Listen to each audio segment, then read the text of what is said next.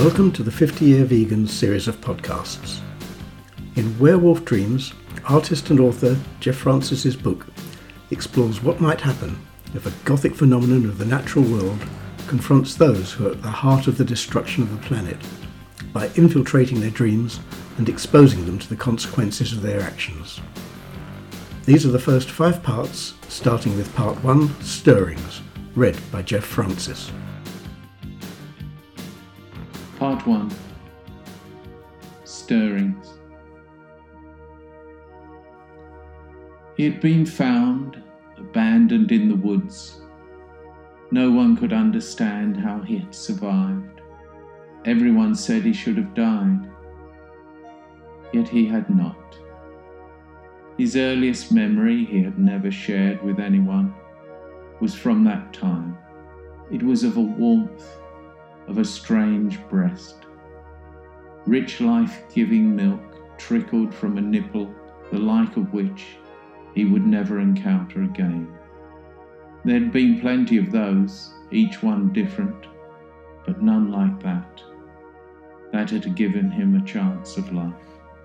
There was a debt he held deep inside, one to be paid where he could. There was a sound he followed along the alley.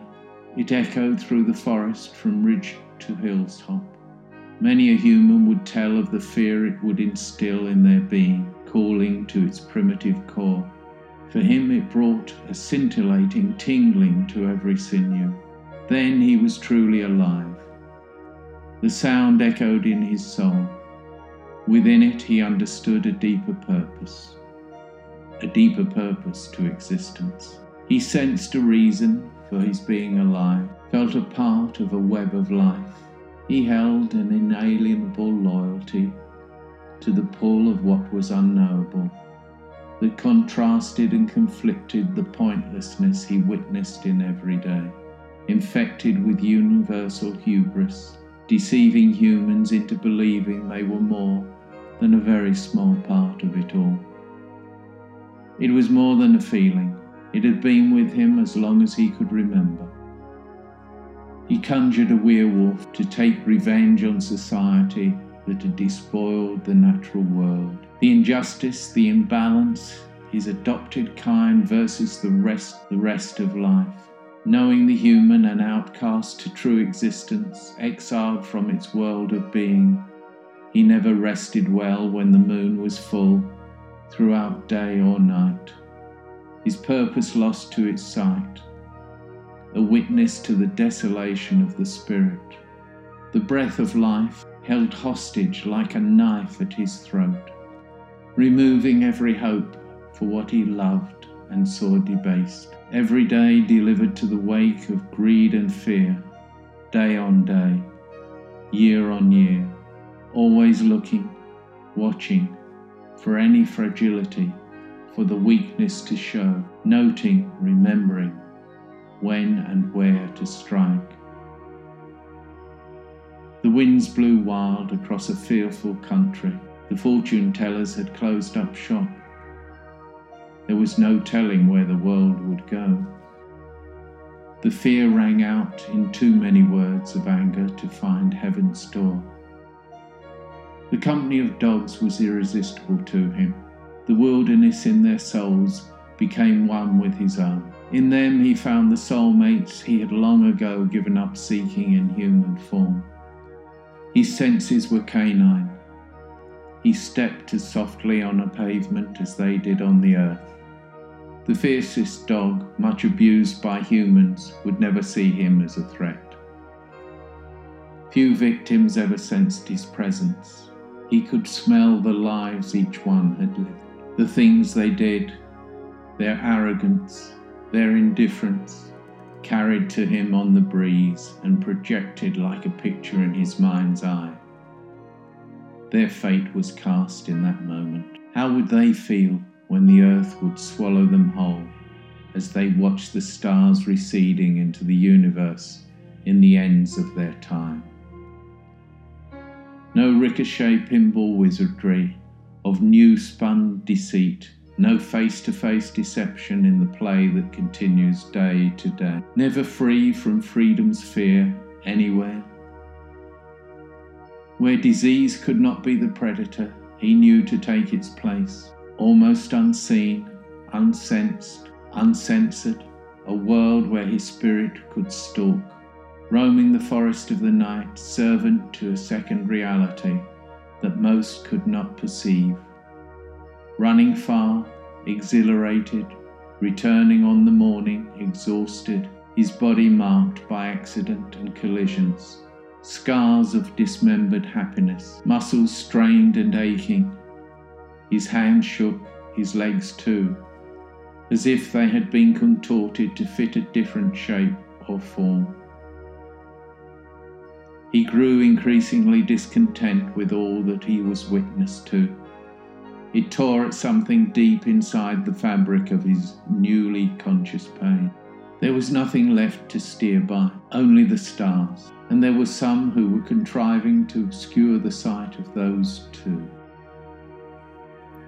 Every new day, before midnight's sharp cold stillness, no cloud in sight, only the stars.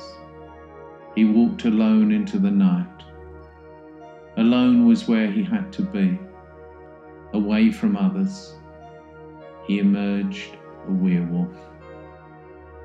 Gifted with super senses, nose to the wind, tracing sex and fear in the air, hiding with its ghosts in extra dark shadows, ghosts of all the hopelessness of an unrequited love, travelled within the darkness of despair. He watched in delight as each one of them took their revenge upon each other for things they could not face in themselves. He extracted the juice from their suffering. He knew from the very first he would guide them into that world of pain to suck upon its heart at the ugliness which grew there. There was a price to be paid in those dreams and visions.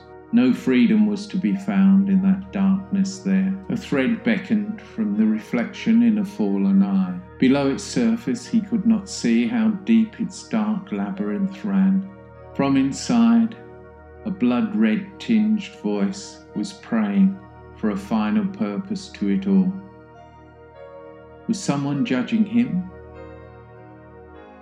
In defence, he would draw a curtain against the dark. In an ever-receding night, he was looking for time to play wild, fresh and free. Embracing the softness of his bed, he was launched into space, tinged black to blue to scarlet, hovering on the edge of a love for all that was natural. He too was picked and tormented by the dreams that lay waiting there, in fear that the next human along would carelessly trample underfoot or deliberately stamp on the source of his delight. Part 3. Traders. These guys don't do it for fun.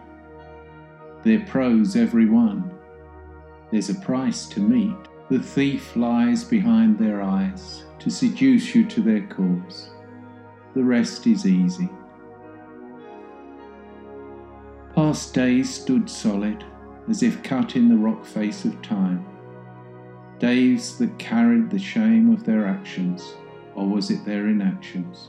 Is that you and me I see, paying the price for their lies, too lazy to question what they say, pretense feigning love. Life was for the taking, was all they knew. Expectations to achieve, they pursued that goal like rampant lust-filled lovers. Peddling confusion, happy hypocrites one and all. Lost inside illusions, they were victims pretending to be victorious by tearing at the heart of life. Addicted living fictions of their own construction, loud with bald and bare lies, dismissing any inconvenient truth.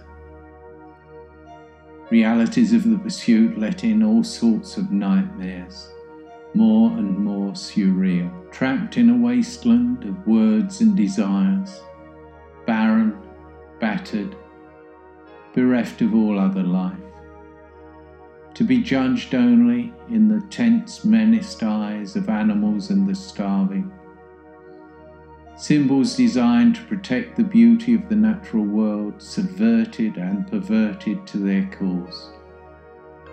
The greedy grew powerful, bullied, intimidated, created their own gods, gave them voices, manipulated others with fantasies never to be explored or questioned. Repeating their mistakes in cycles, generation upon generation, the human machine rolled thunderously onward, ever threatening the future. They took violence as a norm, celebrated aggression for entertainment. Their heroes, men in black hats, who snarled and cussed, who stuck a gun in your ribs and took your money clean. Behind them stood those who talk sweet lies, growing fat in the holy name of profit, bearing the banner of constant growth. They would ride into battle, ruthless with whatever stood in their way, like so many armies, slashing, burning, as they maraud and advance until nothing is left. The pounded and ground down grandiose midnight streets of the city held promise of gold robbed from far off places. Pockmarked with fiendish murder, piled high with ghosts of all their fellows, animal and human, far off reaches lay scattered with the debris their indifference had transported from that place. Late night champagne bars emptying into streets and alleyways, the ghost of the Ripper wandered those places, a spectre to feed what drove his purpose. Sleep and death were eternal twins. When one was not available, the other stalked the darkness. He was their agent, with a justice in his heart, careless killers his target, to make them face all that they did. Try as he might, when the moon was full, he could not sleep. His spirit and his body were restless. He slipped out into the night. Just doing their job, policemen harassed beggars from their sleep, while criminals in suits and ties laid waste to nature with their half-cut deals to be confirmed next day at boardroom tables and on stock market floors. Wherever they would lie, he could see them. Unlike too many others, he would not forgive them because the cost was too high. Terrifying, strange revenge, so necessary and overdue, was meted to them in their dreams, bringing moments gone but not lost to haunt their eyes and fill their ears. Confused, frustrated, frightened eyes, held close, too close, unnatural companions wanting freedom, prisoners of unfettered wealth and salacious appetites. In turn, each one slaughtered before another's eyes, the stench of blood inside their nostrils. Skin flayed, separated, peeled back in the layering of an onion, wrenching tears from their souls, screaming to a God in which they did not believe. They cried out for mercy. They cried out for a mercy they knew they did not deserve, nor did any of their kind. Treachery was in their DNA. Everyone has demons, sometimes hiding them in deep inside. Some carry theirs proudly for all to see, shouting out loud against the world, to challenge their fear, not caring who or what they hurt. He had set theirs free. Unchained, they ruled in every unconscious moment. It was a time of retribution. In the night hours, they had fed themselves on what was ugly in humankind, sucking on the evil that rampaged within each confrontational existence, recharging themselves before heading for the daylight. They fed off their victims' dark emotions, jealousy, hatred, fear, and greed. They had all wanted to be kings of the city. Their mantra was, "Give it to me one more time," time and time again. Killing was the disease that had entered their bloodstream. It was thriving there, poisoning the air they breathed out. They were comfortable in its stench. Crows called from amongst trees as each one met their end. Cloaked in the darkness, refugees from electric blighted light, losing faith, crying to a father to take this fright away. The war had come, the war had passed. The toll was disappointing. Many had survived, many who had caused the slaughter. The masters of war, as always, were the beneficiaries of all that had happened in the eye of the Blitzkrieg. Part 5. The Detective. Inspector Janine Dorso sits at her desk, late in the night, seeking quiet, looking for patterns in reasons amongst the details displayed on her computer screen. It looks like suicides. It feels like sacrifice. It's all guesswork, fooling others. But you know what is real, what you're doing, bluffing the world and yourself, a dried up seed pod of hope. Certain convictions had lived in her mind long ago. That since then, in truth, she had lacked the will or desire to resist, to desist. Sleep was overtaking her. She went to the couch in her office. Her head rested on a precarious pillow, yet she rested well, in what was both an exhausting but healing sleep. Somehow the temporary nature of the bed on which she lay brought an extra layer of comfort. The strangest thoughts, alien to her unrelentingly frozen inner worlds, were her companions there. Dreams came freely to penetrate her defences, to establish some sort of chaotic order. She slipped free from the surreal absurdity of what her life had become, to remind her that once she could have flown with angels. That was the first part of Werewolf Dreams, read by Geoff Francis. The second and final part, Dream First, is available now on 50 Year Vegan Podcasts.